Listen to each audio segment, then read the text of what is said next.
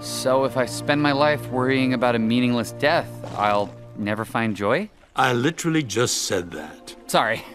Thanks, Captain Sulu. I think I can live with that. Happy to help a fellow Starfleet officer looking for answers. Oh, great, awesome. So, can I ask you what it was like working with Spock and Uhura? Was it weird using the crystal buttons on the Enterprise? Oh, did you practice daily with the sword? I'm kind of a sword guy myself, so... The horsey's going to bite you now. What?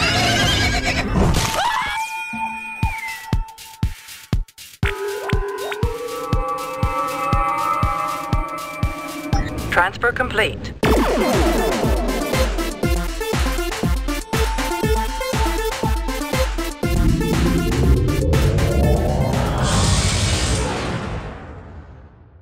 Hello and welcome to Subspace Transmissions, the podcast where two Trek fans step into the arena and tackle the best, worst, weirdest, wildest, and everything in between that Star Trek has to offer. I'm Cam Smith, and joining me on the very cinematic bridge. This is Tyler Orton feeding the horsey. And we're here this week to talk about the latest episode of Lower Decks, Crisis Point 2, Paradoxus, the sequel to, I think we would say, like one of the big episodes in the back catalog of Lower Decks. And Tyler, did this live up to the impact of the original? Not quite for me. I think there's a lot bigger emotional core with regards to the first one. You're talking about Mariner's relationship with her mother Freeman, and also just the first time you get to see like the holodeck used in such a fashion. It was like nothing ever seen before. I would not put it quite on this episode on quite the same tier, but I still think this is a very strong outing for this season of Lower Decks, despite the fact not the funniest episode, but still a fun episode to watch here. And I a couple big revelations, of course, with the very brief return of one William Boimler, who I kind of would have expected to have, returned to the show by now after his last appearance early in season 2. And I like the fact that he was introduced by mocking Section 31 for having comm badges that are black and not all that indiscreet if you're supposed to be some sort of covert part of Starfleet. Yeah, maybe we'll get answers one day to that season 1 Discovery black badge in the hallway, right? Will we? No. That's just it. Like, Section 31 was literally on Discovery in episode 3. We saw them walking around, and they never really acknowledged it ever again. Nope. And we will do an episode, I'm sure, one time in the future about the, abandoned threads of Star Trek. I think that could be a lot of fun. But yeah, for me, this one, I enjoyed it, I think, more on like an animation and reference level than in terms of the humor. Because I agree, like, this wasn't one of the more hilarious episodes of Lower Decks. But I really do appreciate these Crisis Point episodes in terms of what they can do with their animation style. And what I dug about this one is something that I think it's something of a fad now, but in the past was not something you would do, which is pay tribute or acknowledge your failures as a franchise. And I like that we had a lot of Star Trek V stuff, and we had Sybok referenced on Strange New Worlds. This feels kind of a piece with the trend with like Spider-Man No Way Home, where you're acknowledging amazing Spider-Man movies, which were terrible. And so I like that they are folding in movies, from Star Trek that aren't necessarily the best loved, because there's a lot of, as I said, Star Trek V stuff, but there's also, with the whole bike chase, there's some, kind of nods to Star Trek Nemesis. So I dug that about it, but I agree with you, like the emotional core of this one, I think the reason that Crisis Point 1 worked for me so well was because we'd been tracking the sort of the emotional journey of Mariner, whereas this was an element introduced in this episode for Boimler to deal with that was ultimately undercut by the end of the episode. So it just kind of felt like a little too thin and not maybe as compelling as I would have liked. Well, I also wish that we had the return of William Boimler before this episode, because I think that would have created more of a dynamic and more of a conflict within Bradford had we, met up with his duplicate once more. So we're trying to like reach into our memory banks to recall, what that dynamic was when we last left off more than a year ago with that particular character. First thing that came to my mind, if, William Boimler is quote-unquote KIA, does that mean that Bradford now gets that promotion that was taken away from him at the start of season 2? Right, like it would introduce some complications that would be really interesting. Maybe we'll see that in the next episode. I had Yeah, like the same thought as you, though. Like, I was kind of straining to remember the dynamic. I mean, he's introduced. It's pretty quick with the step forward for the job, and then ultimately William Boimler gets the Titan job. But, like, we didn't spend a lot of time with those two characters, and I really did wonder after this one was over if they would have been smart to do maybe an episode earlier this season, perhaps. Something along the lines of The Enemy, the one with Geordi and the Romulans stranded on a planet, with the two Boimlers together. Because I think that would be really funny. I think Jack Quaid could do, I mean, it would be a showcase for him to play off himself, and I think he could do it. But it would also get a better sense of the dynamic and also give us more of a sense of William Boimler, the character, versus kind of the joke character from, quite a while back. He probably had like a total of what, maybe 90 seconds of screen time? Yeah, that's about right, yeah. Yeah, I mean, he was a fun character while he was there, just kind of the smarmy, yuck it up with the senior officers sort of, chap. I also wonder what eventually led him into Section 31. Like, what is his interest in pursuing, this line of work in Starfleet? These are some of the questions that I have. The next question I have is how soon before they acknowledge that he's in Section 31 again? And I wonder if there are some threads left hanging with Rutherford and that procedure that he underwent, in which it seemed to imply there's some sort of nefarious, Starfleet undertakings going on in which Rutherford's memory was wiped. Do those story threads, collide by the season finale in just a few weeks? Oh, that's interesting. I never thought of them colliding, which actually would be, I think, a far more exciting future happening than what I had predicted. I initially thought that it felt like the Rutherford stuff, you've got to pay off in some way by the end of the season. You just have to, I think. Whereas I thought like this Boimler thing might be backburnered until maybe next season, but I actually really love that idea of merging those two threads together into like, a finale episode or something. Okay, well, speaking of threads, that's just coming out of nowhere now. So we met Tendi as she was essentially a nurse, and then she's suddenly a science officer, but we really haven't seen her doing that at all this season, and now she wants to be a captain. This character is somebody who I like, I find delightful, but I'm not following her career path whatsoever. It just seems to be like random stuff at all times, and the writers are still trying to figure out what exactly is her utilitarian purpose with regards to being on the ship. I think she has great utilitarian purpose within the dynamic in those core 4 lower decks characters, but again, where are they going with this character ultimately? Well, it's interesting. We kind of stumbled across this a couple episodes or so ago where we kind of realized like they haven't really talked about career trajectories for like anyone this season. Like we haven't seen them on the bridge much at all. It hasn't really tied into the stories. It seems like there was almost like an issue, maybe coming off season 1, where it felt like the characters, at least a number of the characters, were like on the verge of being promoted a little too quickly for season 1. And it seems like this season, it's almost been like, keep everything career related just in the background. Let's just focus on character specific stories and let's not worry about that. But it does make it more frustrating when they're introducing, Tendi's like big promotion and then her talking about captain dreams. Like we haven't had an episode where Tendi, went through this journey. It was entirely out of thin air. Like you never would have seen this coming.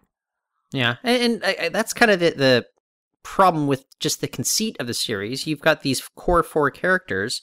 If you want to go 7 seasons, are they going to be Harry Kim's, Travis Mayweather's, Hoshi Sato's, in which they don't get promoted like for close to a decade? That's kind of weird. And we watch these characters when push comes to shove that they are good at their jobs. So why is it that they remain, perpetually lower decks? And that's why, we touched on this, I think even going back to maybe season 1, we kind of floated this idea. This is a series that I think lends itself to, let these characters be promoted, and then you bring in kind of the next group of lower decks, and we can see, Rutherford, Mariner, etc. We see them interacting with these new groups of ensigns while they're kind of middle management at that point. I think that would be a fun dynamic. It mean the show wouldn't have to be static. You could have both kind of the lower deck stories, but like the crappy jobs, but then middle management's not so fun either. Well, I would love to see an episode where you had like Mariner and Boimler supervising new lower decks and actually develop those characters over a span of time. Do you get the sense they're ever going to shake up the cast of this show? Well, the fact that they brought Shax back, I can't quite pronounce the actor's name. I'm going to mangle it, but Ed Tastori. They did have a shout out to his name in this episode as one of the names of the systems that they went out to. But the fact is, like, to me, I still think it was kind of cheap that they did bring Shax back, despite how fun that character is. I don't get the sense they are going to shake up the cast that much. I think they're very happy with who they have, and if these are likable folks to work with, it might be tough to say goodbye. And that also makes it tough to move the lower decks out, especially like if the show keeps making them more and more efficient. Like, at what point should they stop being lower decks? So is this more kind of should this series be thought of more kind of like a King of the Hill? You can have the show go on for like 10, 12 years, but Bobby Hill is still always going to be like, I think Bobby Hill went from age 11, 12 to maybe 13 throughout the course of the series. The best part was when his best friend Joseph went through puberty. And It's like half the episodes he had like kind of the softer voice, and the other half his voice was like very manly, so I don't know. Like I just wonder if this is more of a show about like, hey, let's be willing to go deep with our characters, like we'd often see on The Simpsons, when say Homer's mom comes back, but we aren't averse to just kind of keeping this kind of almost static in terms of where our characters are placed. Yeah, static is the word I was thinking of as well, and that it to me makes in some ways more sense to just keep the career stuff just in place. And I'd be curious, I haven't gone to Memory Alpha to look at the timeline of these episodes, but like I would keep it to a very condensed period of time where it wouldn't be insane for them to not be promoted. Like if they're lower decks over the span of like 9 months to a year, I'm like, yeah, I believe this. But it's like how MASH only had 3 Christmas episodes over the course of like 15 years because the Korean War only lasted 3 years. Exactly, yeah, and the show MASH long outlasted the Korean War length, yeah. And to your disappointment, you wanted the Korean War to go on in perpetuity, Cam. Actually, in all fairness, the Korean War technically is still going on. Yeah. So there you go. You got your wish, Cam. I guess so. I never knew. Now all I can hear is the MASH theme song playing in my head. Well, there's our end credits music for sure. But like, no one watching MASH, I mean, MASH is regarded as like one of the greatest shows of all time. No one watching that show was like, boy, I really wish they'd hurry up because, the Korean War would be over by now. It's like, why isn't Hawkeye being promoted? Well, exactly. It's like you can easily dance around those things. So just don't introduce those elements. But I think part of the problem with Lower Decks initially out of the gate was that it did introduce those elements. I think they've definitely made some efforts to slow down this season in particular. Yeah. I mean, Boimler is like, he was promoted within 10 episodes, the first 10 episodes. So I get that. Cam, okay. You and I are very spoiler averse. We don't go digging around for stuff. So whatever theories we float out there, this is coming from our own brains. But just a couple weeks ago, you floated the idea of a Lower Decks episode in which we get to revisit the Enterprise crew in the holodeck somehow, and you'd be making fun of the episode These Are the Voyages, the series finale of Enterprise. We literally had a holodeck moment here in which we're at the signing of the Federation, in which that was depicted in These Are the Voyages in the holodeck, of course, on the Enterprise D. How insane was it that like just a few weeks later, we actually saw this like unfold, albeit we didn't get to see any of the old crew members that and characters that are so adored by us. Yeah, like I couldn't quite do a victory dance because it's like, for me to do the full-on victory dance, it has to be the whole Enterprise crew and like a total homage to These Are the Voyages. But I did kind of like smile when I saw that and thought, oh, okay, that's funny. I mean, it felt like in some ways this episode was a tribute to Star Trek's failures. Like there was nods to like Star Trek 4 with like the street punks and things like that. But like you had nods to These Are the Voyages, Star Trek 5, some Nemesis in there. I thought it was a really interesting approach because the whole idea is that this version of Crisis Point doesn't measure up to the original, which was pretty heavy on like the Kelvinverse stuff and also Wrath of Khan. So I thought that was actually a really genius touch and also allowed them to introduce or reintroduce iconography from those movies.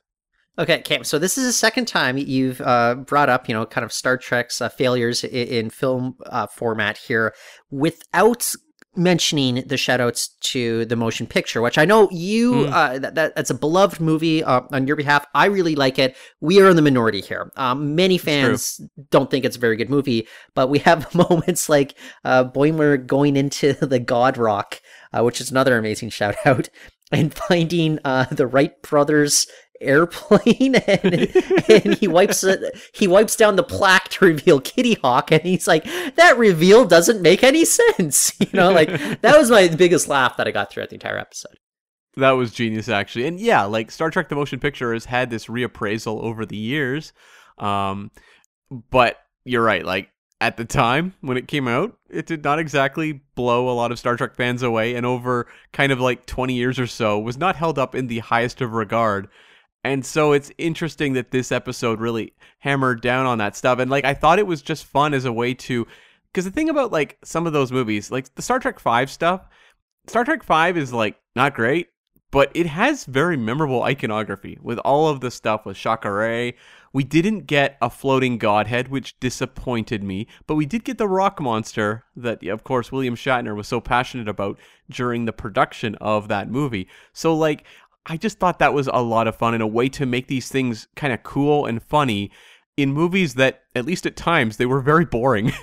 Yeah. Also, we got a shout out to Assassinating Kennedy, which was we've covered this in like the history of Star Trek films before, or I think our episode, and this would have been like from 6-7 years ago. It was like the Star Trek projects that never were. And this is a real idea, listeners. I think Gene Roddenberry pitched the idea that the crew would have to go back in time and assassinate Kennedy. I think the intent there is like, what would be something analogous to the sort of conflict that Kirk had within him when he had to allow Edith Keeler to die. Mm-hmm. And I think for American audiences, like, no, Kirk, you can't assassinate Kennedy.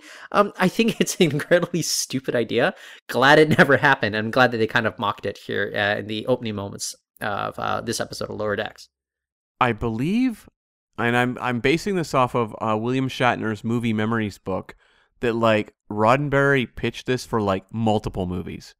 And at that point, like he wasn't the one making the movies, but he would approach them and be like, this is what you guys need to be doing.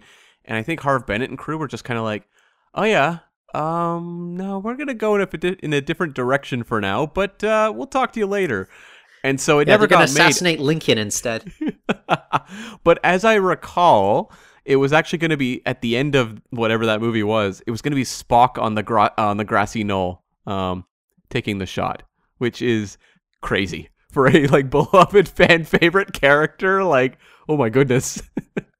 Well, it'd explain why he had a magic bullet then, right? Mm-hmm. Yeah. Vulcan It was bullets.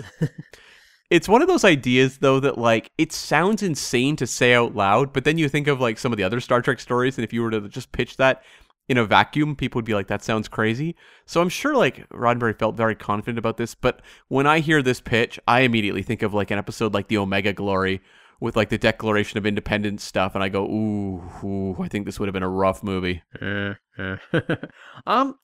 I liked how Rutherford was not taking this holodeck adventure seriously at all. It was like me messing around on GoldenEye, where I don't think it's some sort of embodiment of whatever my internal struggles are of the day. And I like how, Rutherford, this is just to have fun. And I liked that it was acknowledging the character popping in and out of the holodeck simulation. Like he would be coming back with food and chips and stuff like that. Yeah. Because like that would totally happen. Like don't tell me when they're using the holodeck, like Our Man Bashir, for example, at some point someone doesn't have to go to the bathroom or something and duck out. So I like that they were acknowledging that how a holodeck would actually work. I'm pretty sure there must have been a toilet inside of Vic's lounge, and I think I'm glad I was not on holodeck cleaning duty on Deep Space Nine myself. You think they go to the bathroom in the holodeck program? I can believe it. In that, like, look, there's a lot that goes on inside of the holosuites in Quark's bar specifically. I have to believe that there's some sort of automated like cleaning program in there. But wouldn't you just be peeing on the floor? Well, it'd be in like some sort of like materialized, lights and photons, or lights and force fields, to quote Chakotay, sort of thing. And it would be contained within there until the program's over and it could be disposed of. I was going to say, what happens when it, like you say program off? Then what? Is it just like this like splash as things are hitting the ground? Well, good thing you're not doing it on like the second floor of some sort of like a Dixon Hill. I think Dixon Hill's office is on the second floor, right? No, I think I think it's just like it's automatically. You can transport things in and out everywhere, right? I think this cleaning program is very effective. It can act in real time. This is why Star Trek has never tackled. They did tackle the bathroom issue, didn't they? A little bit. DS9. Well, Jake mentioned it in the episode in Explorers when they built that Bajoran ship. I think that was the first time that the word bathroom was ever mentioned on Star Trek. And then they kind of touched on it, at least with the extensive nude scenes on Lower Decks in which they're in the sonic showers together, too. Yeah, but we've never seen anything in like, say like the captain's quarters or anything. There's never been like a doorway that leads to nowhere that we actually see.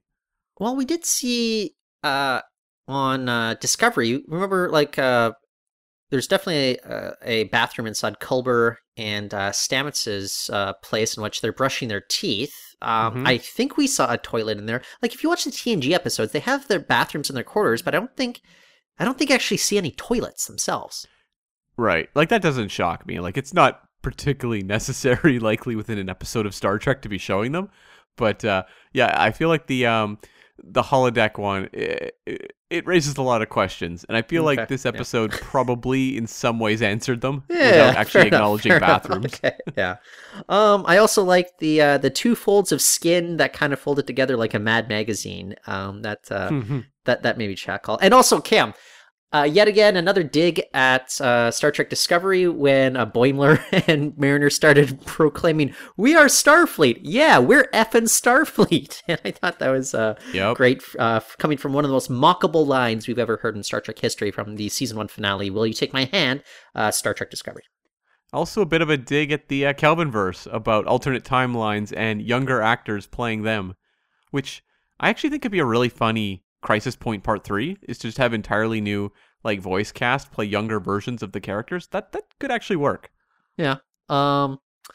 It was also nice just seeing kind of images of, and you alluded to it, but kind of images of the Enterprise D and the original, or was it the refit Enterprise that we saw in that kind of Wrath of Khan kind of throwback there? I wasn't exactly sure. I think it was the refit Enterprise. Okay. Yeah. Okay. Well, what did you think of seeing a Sovereign class ship on screens once again?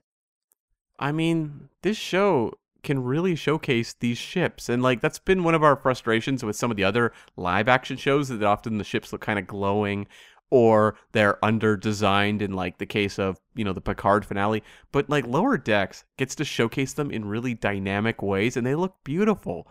So it really is like I think a very strong argument as to why it's kind of insane that Star Trek hasn't been embracing animation for like a while. And I remember, there was buzz about an animated show back in like 2009, but it's like that really is a great place for Star Trek because you can just do so much in terms of your ships. I thought it looked beautiful.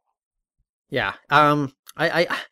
Do we get the return of a Sovereign class ship at some point in live action Star Trek? We didn't really touch on it. I think we kind of messed up last week, but we did see glimpses of the Enterprise F in the Star Trek Picard Season 3 trailer. It's definitely not a Sovereign class ship, though, but it is kind of a similar design, and it kind of bugged me in that, like, they keep making these Starfleet vessels more and more aerodynamic, whereas I'd really love them to make things just more of those kind of classic saucer shaped, like it's space.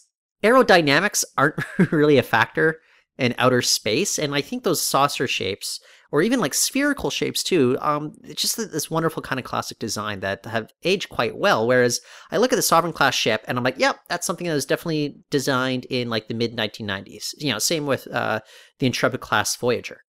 Sure, yeah. Do you think it's possible to create an iconic ship for Picard and crew that could ever really work as well? Like, the Enterprise D has such a life because of the TV show and everything. The Enterprise E was fine. Like, I don't have strong emotional attachment to it. And now we're going to get the Enterprise F. Do you think it's possible to create any design that is really going to stick in people's minds?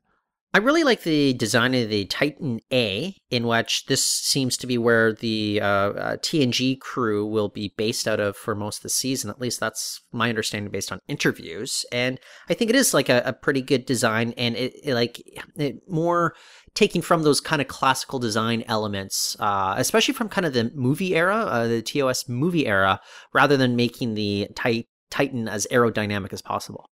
Mm-hmm. Yeah. Yeah, the Titan does look reasonably decent, and I actually thought like Stargazer was kind of interesting on the first episode of Picard season 2.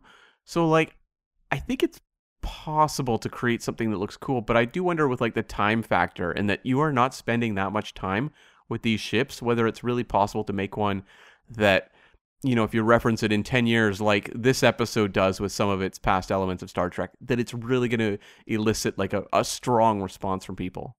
Well, it's also great to see a Defiant class ship make an appearance here. That's something that really pops out on screen, and it's kind of a mix of that aerodynamic look while also kind of a classical design look, in which like the Defiant has kind of a sharp nose, but it's got like kind of that spherical sort of like a body to it, and that's a ship design I think that it has aged quite well in kind of that crossover era, and so I'm a big fan of that. I also got a good laugh. Like, we find William Boimler, of course, he's been shot out into outer space in one of those torpedoes that must be 150 years old now, or at least the design is. But that was just a fun little moment. But I just kept picturing him. How long was he floating in that photon torpedo shell? No kidding. I thought that was very funny. Also, another actually acknowledgement of Star Trek's past perhaps failures. We had the 3 Romulan sisters, which was kind of a nod to Lursa and B'Etor, of course, from Star Trek Generations, which not necessarily the most confident put forward for the TNG crew on the big screen either. And for some reason, they had to showcase those Romulan sisters' cleavage, much like they did with Lursa and B'Etor. For some reason. I don't quite know why. I think it was to get the reference across mostly, right? Cam, reference perceived here. I've got it. Okay. Do we want to jump over to some really silly chatter going on in the Star Trek universe with regards to the future of the film franchise? Silly chatter? That sounds like our bag for sure. Okay, so Cam, this is just, it's got some people talking and it's got my eyeballs rolling, but essentially there is a tweet went out from one of the official Star Trek accounts, and it says, this is Star Trek on Paramount Plus, the verified account. It's a link to the Season 3 Picard trailer, and the tweet only says, "The Final Voyage," period. And then Frakes quote tweets that, and he says, "Maybe not." And then, of course, we've got some of the comments made during the Star Trek New York Comic-Con appearance there. Listeners, why don't you just give it a listen? Just in case it's possible, I know there are some Paramount Plus people here today, also from Paramount Pictures. We could still make a movie.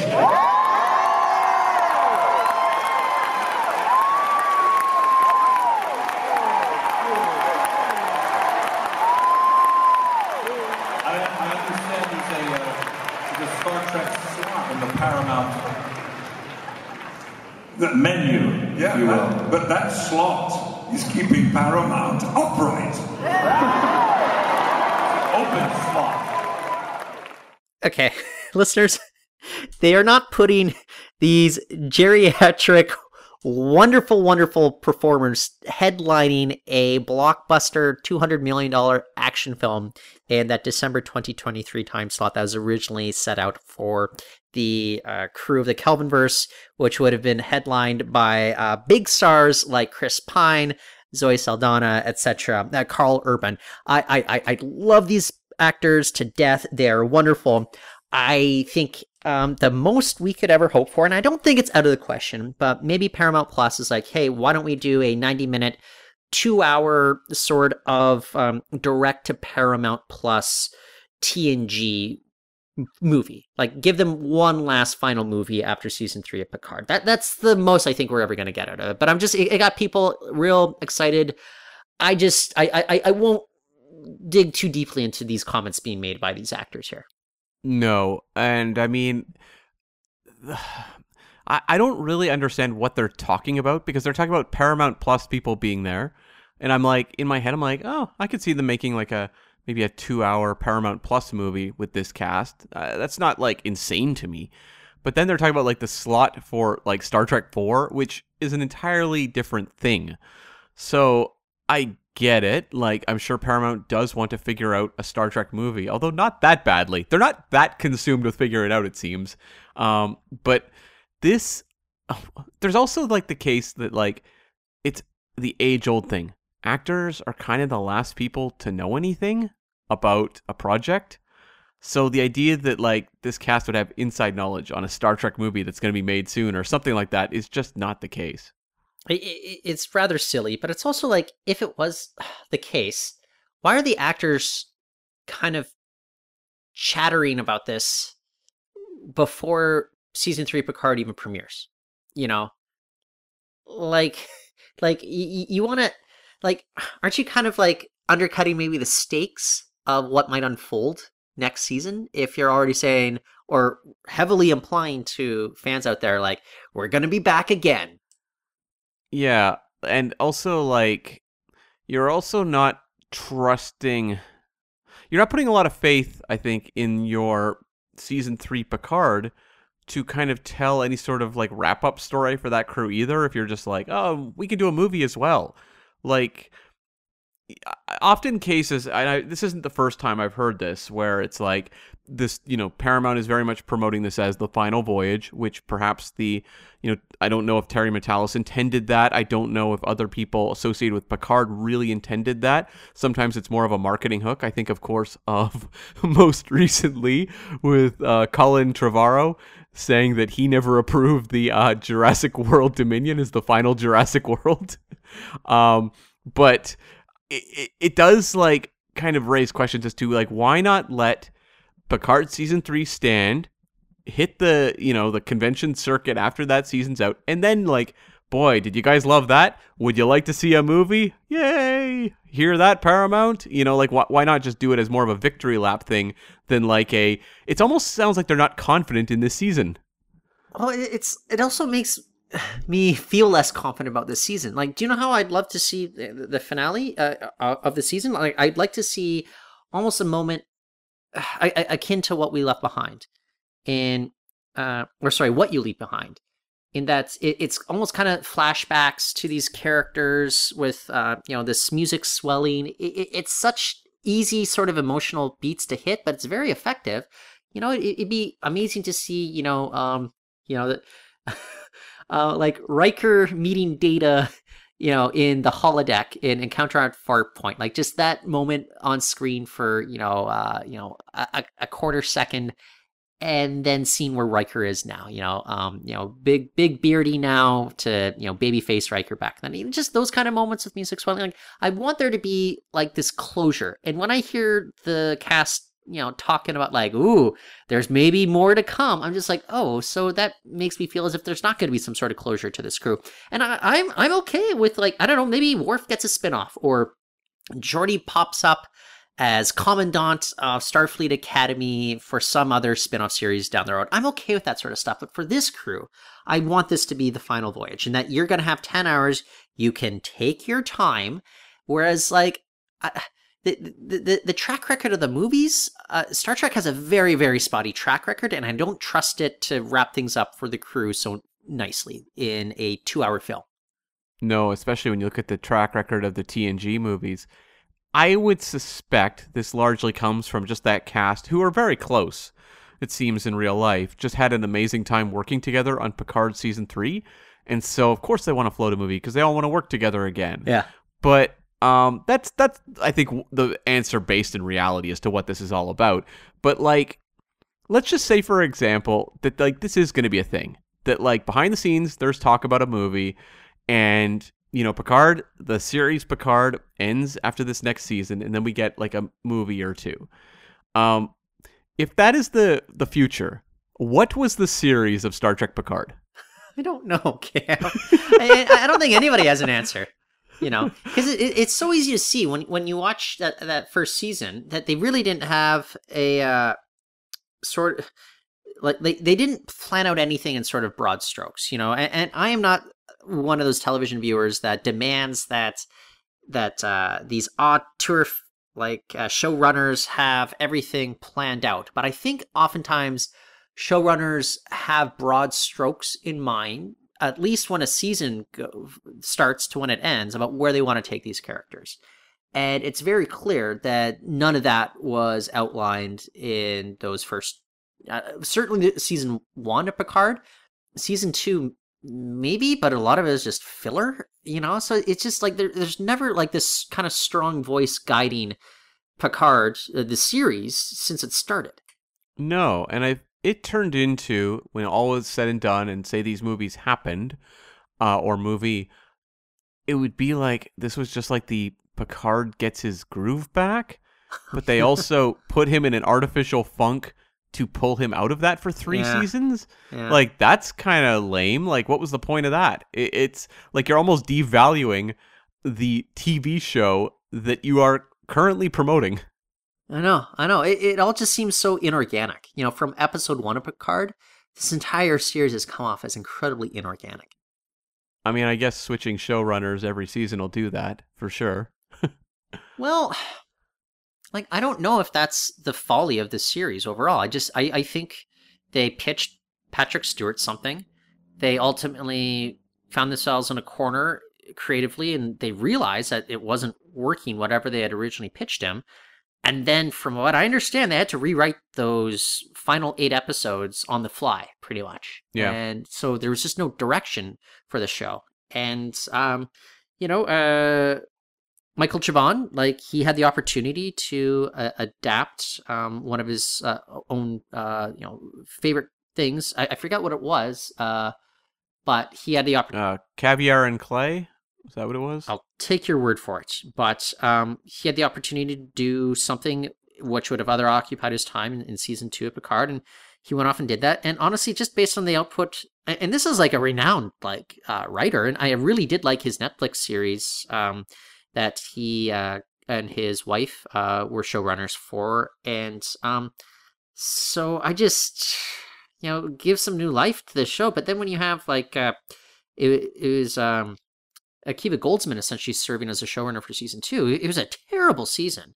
I don't know how you... Look, Cam, if their goal was to save their budget in season 2 for season 3 so you could go all out with the space stuff, what they really should have done is just have every single episode of season 2 be a on the ship, on the Stargazer, as a bottle episode. I don't need to see big, special effects every single episode. Just make them all bottle episodes where people are talking. You're doing interpersonal dynamics. That's the tension. That's, where the conflict is coming from, rather than pew pew pew sort of stuff. I just think they just misfired again and again with this series. And again, It keeps happening, but I am now excited for season 3. But I'm very wary of season 3. But I would say that Terry Matalas has been very good at telling me everything I want to hear, and he has a certain Star Trek pedigree that goes back, 20 years, 25 years almost. So I have some hope, but I'm not holding out for this series to really thread the needle by the time we get to the end. In retrospect, though, it kind of, it makes perfect sense as to why Picard has been in many ways the most compromised show. Discovery has a lot of problems as well, but I would say like it more or less holds together tonally. Like there's definitely a shift between season 2 and 3 of Discovery, but like Picard feels really all over the place. And I just think it's like, say you went into Paramount and were like, hey, I want to make a show, Jake Sisko reporter in the Star Trek universe. And, they're giving out shows to everyone. They're like, okay, sure. No one has strong opinions. They're kind of like, okay, I don't really understand how this is going to be a weekly show, but he seems to have a vision. Okay. If you go in and say, I want to do the continuing adventures of Jean-Luc Picard post TNG, everyone wants to get involved in that. Everyone has very strong opinions about it. And I think, you look at the exec producers on Picard, it was like a magnet for them. Also with Discovery as well, which makes sense because it was, the first show to come out of CBS All Access. But Picard, just that character alone, it just was, I think, too much of just a magnet for everyone wanting to be involved in it. Well, I also think the big problem, and I hate to tell people this, but is the fact that Patrick Stewart was also an executive producer and that he had a lot of creative input in this show and where he wanted to take the character, or at least where he wanted to start with the character. And the problem was, I understand why as an actor you don't want to keep playing the same person for 30 straight years without any sort of development, but we find this character as someone we don't even really recognize as the same person from 30 years ago. And so why is anybody invested in let's be honest, for 2 straight seasons, we've been watching a doddering old man with very little command or gravity when he's in any given room, and I'm just like, ugh, like it's not the same person I remember. And it doesn't make for a very compelling character either as your lead. It's why I think Lower Decks and Prodigy have worked out really well, was because they're, animation and the people running those shows really know that world. I think like, the people, the many producers or whatever associated with the franchise are kind of like, I don't really know that world. You guys handle it. And that's what actually makes me quite nervous about season 2 of Strange New Worlds, because Strange New Worlds really got a lot of buzz off that first season. And suddenly it feels like when that sort of thing happens, other people want to get involved because now they have a vision of what, Strange New Worlds should be in season 2. So I'm very hopeful that that's not the case, because I don't want that show to wind up being all over the place like, Picard and Discovery. Well, I mean, they had the scripts, I believe almost all of them in the can by the time season 1 had premiered. It was getting that buzz, and I believe it was already like well into filming too, so I'm not too concerned about what season 2 may bring, and it may depend on, and season 3 could be safe too, just because of the reaction to season 2, and people are like, okay, you're on the right path here, that's great. But rumor has it, part of the reason why season 1 turned out so great is Alex Kurtzman was very, very, very busy with regards to his duties on The Man Who Fell to Earth, also another Paramount Plus show, and just did not have time to stick his fingers into Strange New World season 1. Right. Yeah, I mean, that makes sense. That makes perfect sense. One little thing from Discovery, Alex Kurtzman, just over the past week, he did come out and he said that there would be a bit of a tonal shift in season 5, and he's saying that we want to make the show fun, and seasons 3 and 4 were a little heavy. We want to make the show fun. Cam, remember that's what they're saying going into season 2, and maybe episode 1, Brother. Yeah, sure, I can see that tonal shift there. But by the time you're getting to the Red Angel stuff, and remember that episode? I think it was literally called Red Angel, and it's like they're exposing Burnham to enough radiation that she's literally, like, her heart's stopping and she's dead, and her skin's practically melting off. And I'm just like, yeah, I don't know if I describe this as like a fun season of Star Trek, despite there's some occasionally fun elements in there, like the, but even like, if memory serves, think about that opening sequence there, the throwback to the kind of the 60s look there. It's still kind of a heavy episode. Yeah. Is that the one where, or is it maybe the episode after that one or something, where Pike sees like, future Pike, where he's like, his face is melting off and stuff like that. Like, these aren't really the images of a quote unquote fun show. Yeah. I do think like Discovery, they're aware that show has like zero buzz on those like last couple seasons. They know, they may be happy with the quality, I have no idea, but like they recognize that people aren't really talking about Discovery. So like I do think embracing like kind of the fun aspect, and I'm sure there's a little bit of Strange New Worlds effect there where they're like, people really like Star Trek being fun. That's odd. I think you can have it both ways, where you can have kind of the gravitas that Discovery sometimes strives for with the fun, but it's going to depend on execution, and Discovery's writing has been really, really wonky the last couple seasons. So, you can't just hit me with a bunch of action scenes and Burnham saying things like, "Let's fly," and I'm going to go, "That's fun." It's like you have to have something to support that. Oh, yeah. I kept thinking about like our experience these 2 seasons of Discovery seasons, season 4 of Discovery, season 2 of Picard, in which I had a lot of fun podcasting about season 2 of Picard because that show is just so terribly written and just absolutely deranged. I didn't really have much fun like watching these episodes of Discovery because I was just so bored out of my mind. The episodes dragged. They're really heavy.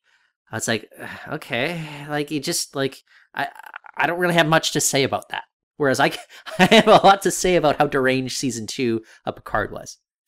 Yeah, I mean, like, we had a lot of fun doing the first couple seasons of Discovery, where there was a lot to talk about in those episodes. Like, they gave you a lot of fodder for discussion, both good and bad, but, like, there was a lot there. And those episodes, like, starting in 3, but really, really taking over in 4, it's like, we'd watch these episodes, and I would be looking at my notes going, like, this whole episode is mostly exposition. Like, what am I going to talk about? Like, it didn't introduce interesting canon elements. It didn't take the characters in particularly significant, pathways or anything like that. It was just very frustrating. And so, look, while I was very, very just shattered by the experience of Discovery seasons 3 and 4, if Discovery season 5 turns out really fun, that would be amazing. Because I do think, like, it's funny because, like, you watch the show Discovery, and then you go to a convention and see that cast. And, like, the cast is really fun. A lot of them are, like, great sense of humor. They have good comedic timing. And none of that is utilized, really, on Star Trek Discovery, especially in Season 4.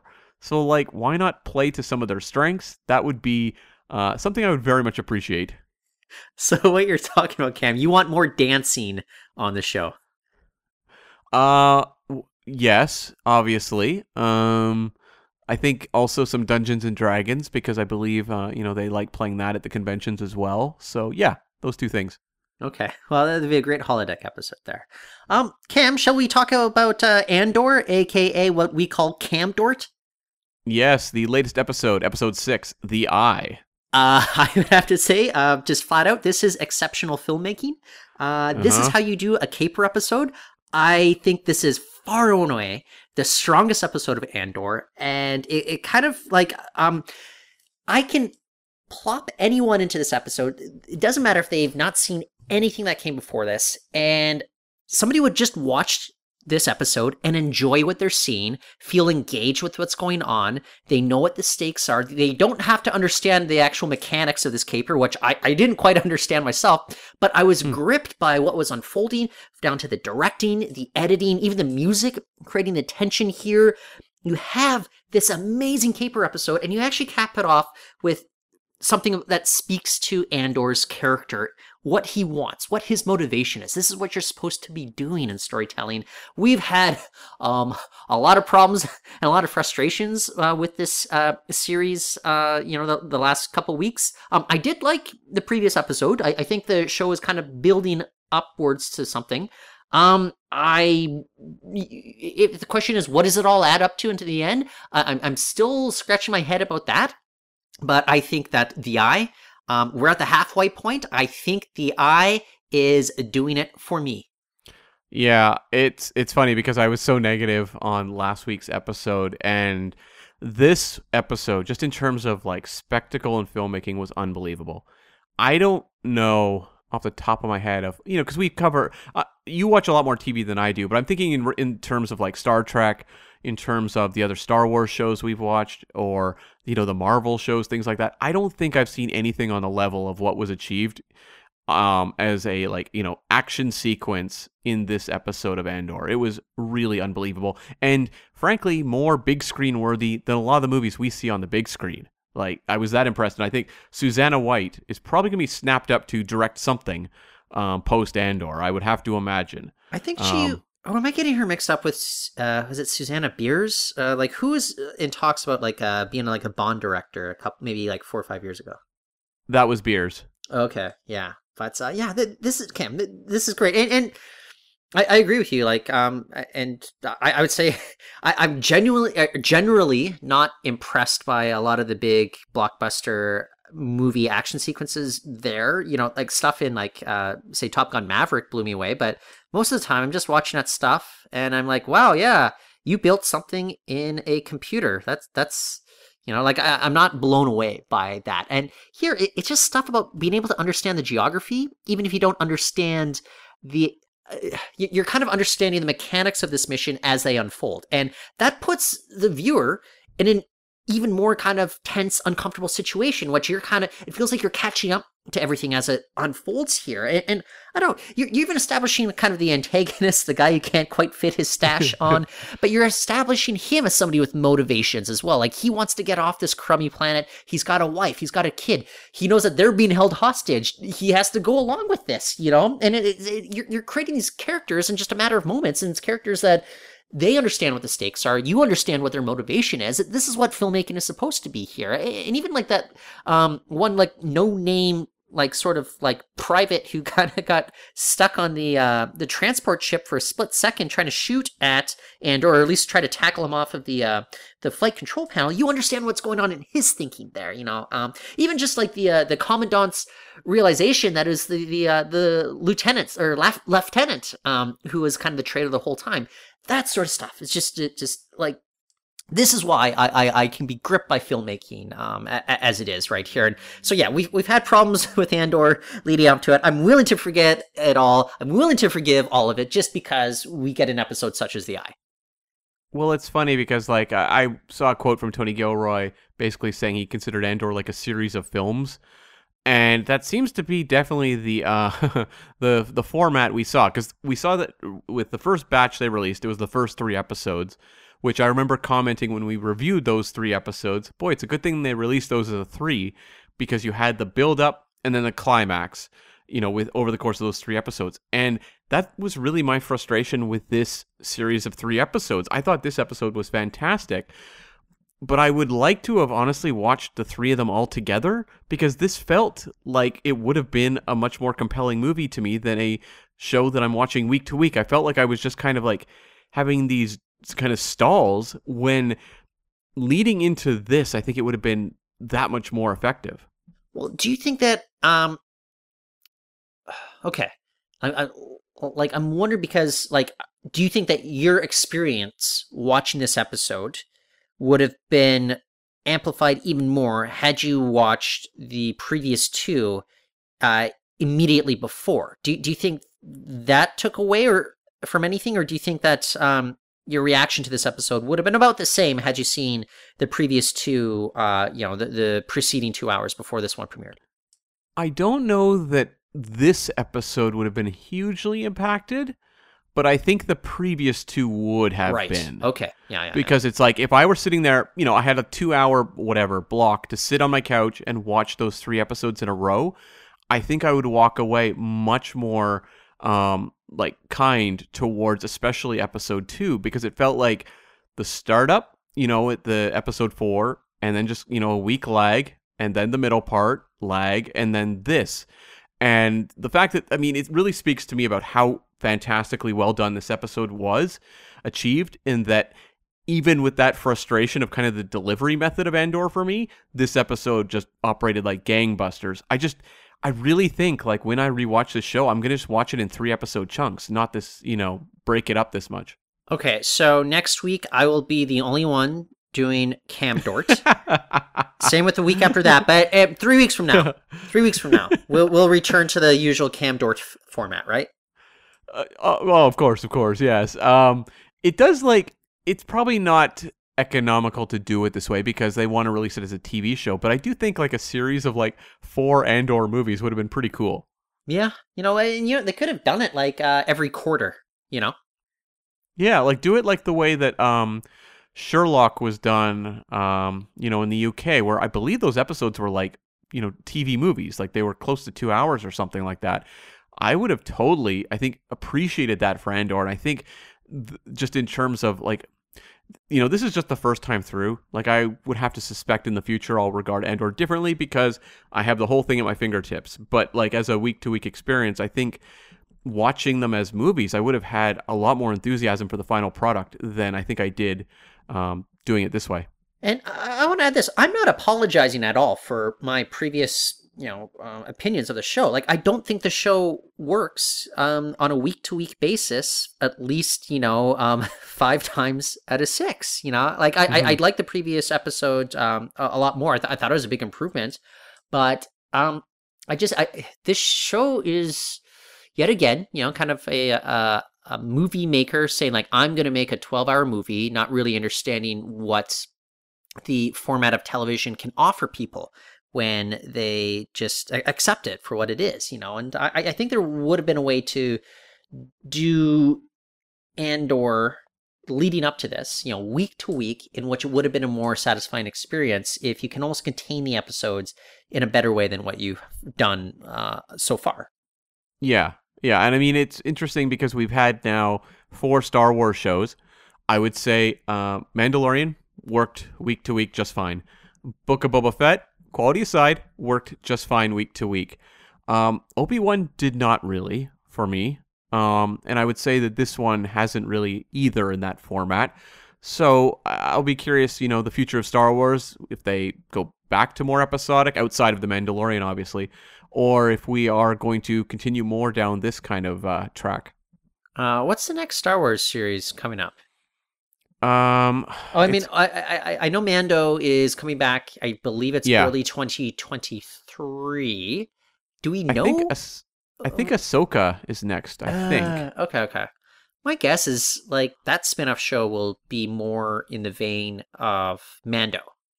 Yeah, I would guess. Yeah, that seems to make sense. Okay, so that's going to be called Camp Shorten? Camp Shorten? There's the other one, which the name is completely blanking with me. Oh, The Acolyte.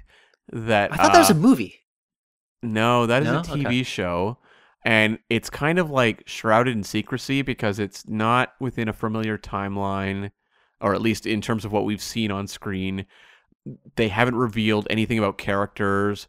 So I don't know what to expect from that one, whether it is going to be more of a, 10-hour movie approach, or if it's an episodic show we're going to follow for like 3 or 4 seasons. Well, I just think it's so bizarre that Star Wars seems to be obsessed with this very small 30-year period, whereas Star Trek is literally a series that's taken place over the course of 1,000 years, and just a small amount of time took place. The 22nd century, and a small amount of time has taken place in the 31st century.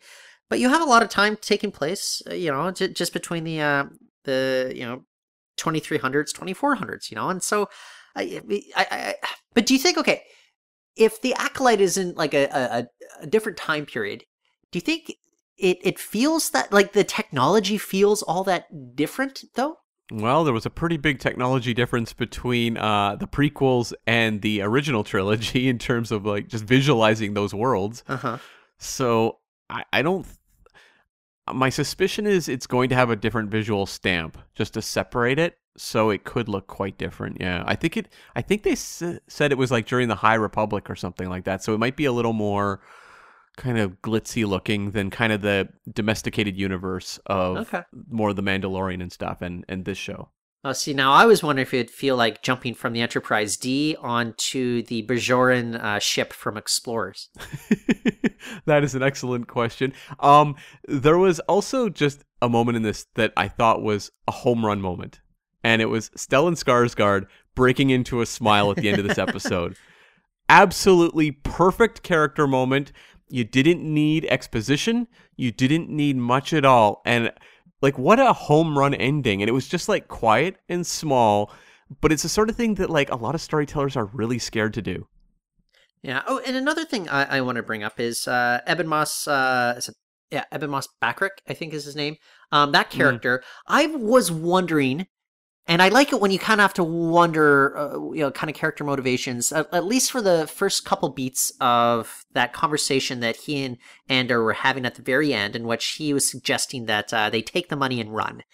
And I was just wondering in my head, was he just testing Andor, or was he serious about that? And I don't think they meant to leave it ambiguous. I don't think it was ambiguous. I think Eben's character was meant to be kind of creep, like a jerk. Yeah. I believe that's what was ultimately going on there. But it was interesting, just kind of, again, it was one of those questions like, what motivates our characters? And I think that's always a question that I'm always wondering when I'm watching any given movie or TV show.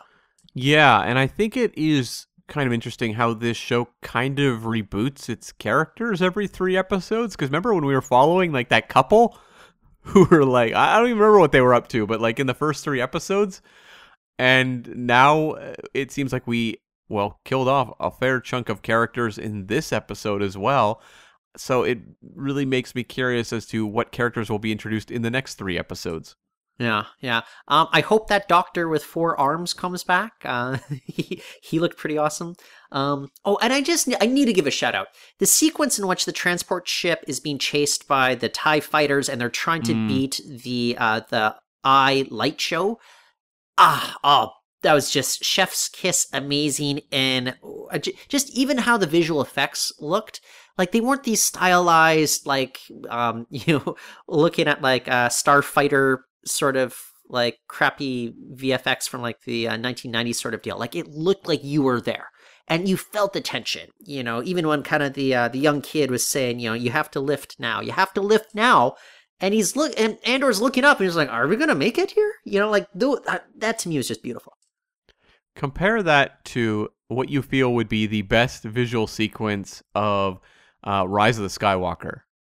Like, there's no comparison. Was it the revelation of apparently 15 million like Star Destroyers, like just flashing with lightning around them? I guess. Like, I think the best kind of shot moment is the lightsaber fight on like the wreckage. But like in terms of effect sequences, I don't know. Like, I feel like the kind of the big scale stuff in that movie is pretty poorly handled. And I watched this and I'm like, it's almost an insult. You got to watch this sequence on your TV at home. This should have been like a big screen experience watching this escape sequence. Okay, Cam. Next summer, when they inevitably put Andor into theaters for one day and we get to watch all 12 episodes in a row, we can look forward to that. Okay, well, until then, I think our assignment is complete. If you enjoyed listening to this podcast, we want to hear from you. Jump on over to the Facebook page at facebook.com/subspacepod. We will, of course, be back next week with the penultimate episode of Lower Decks Season 3. Tyler, can you believe we're here already? Yes. Thank you. Thank you. I answered your question. Okay, you can, of course, find us on the Twitter. I'm at Cam, V as in Vindicta, Smith. You can find me at Reportin. That's REPORT. T as in 2 folds of skin. ON. Okay, so until next time, the arena is closed.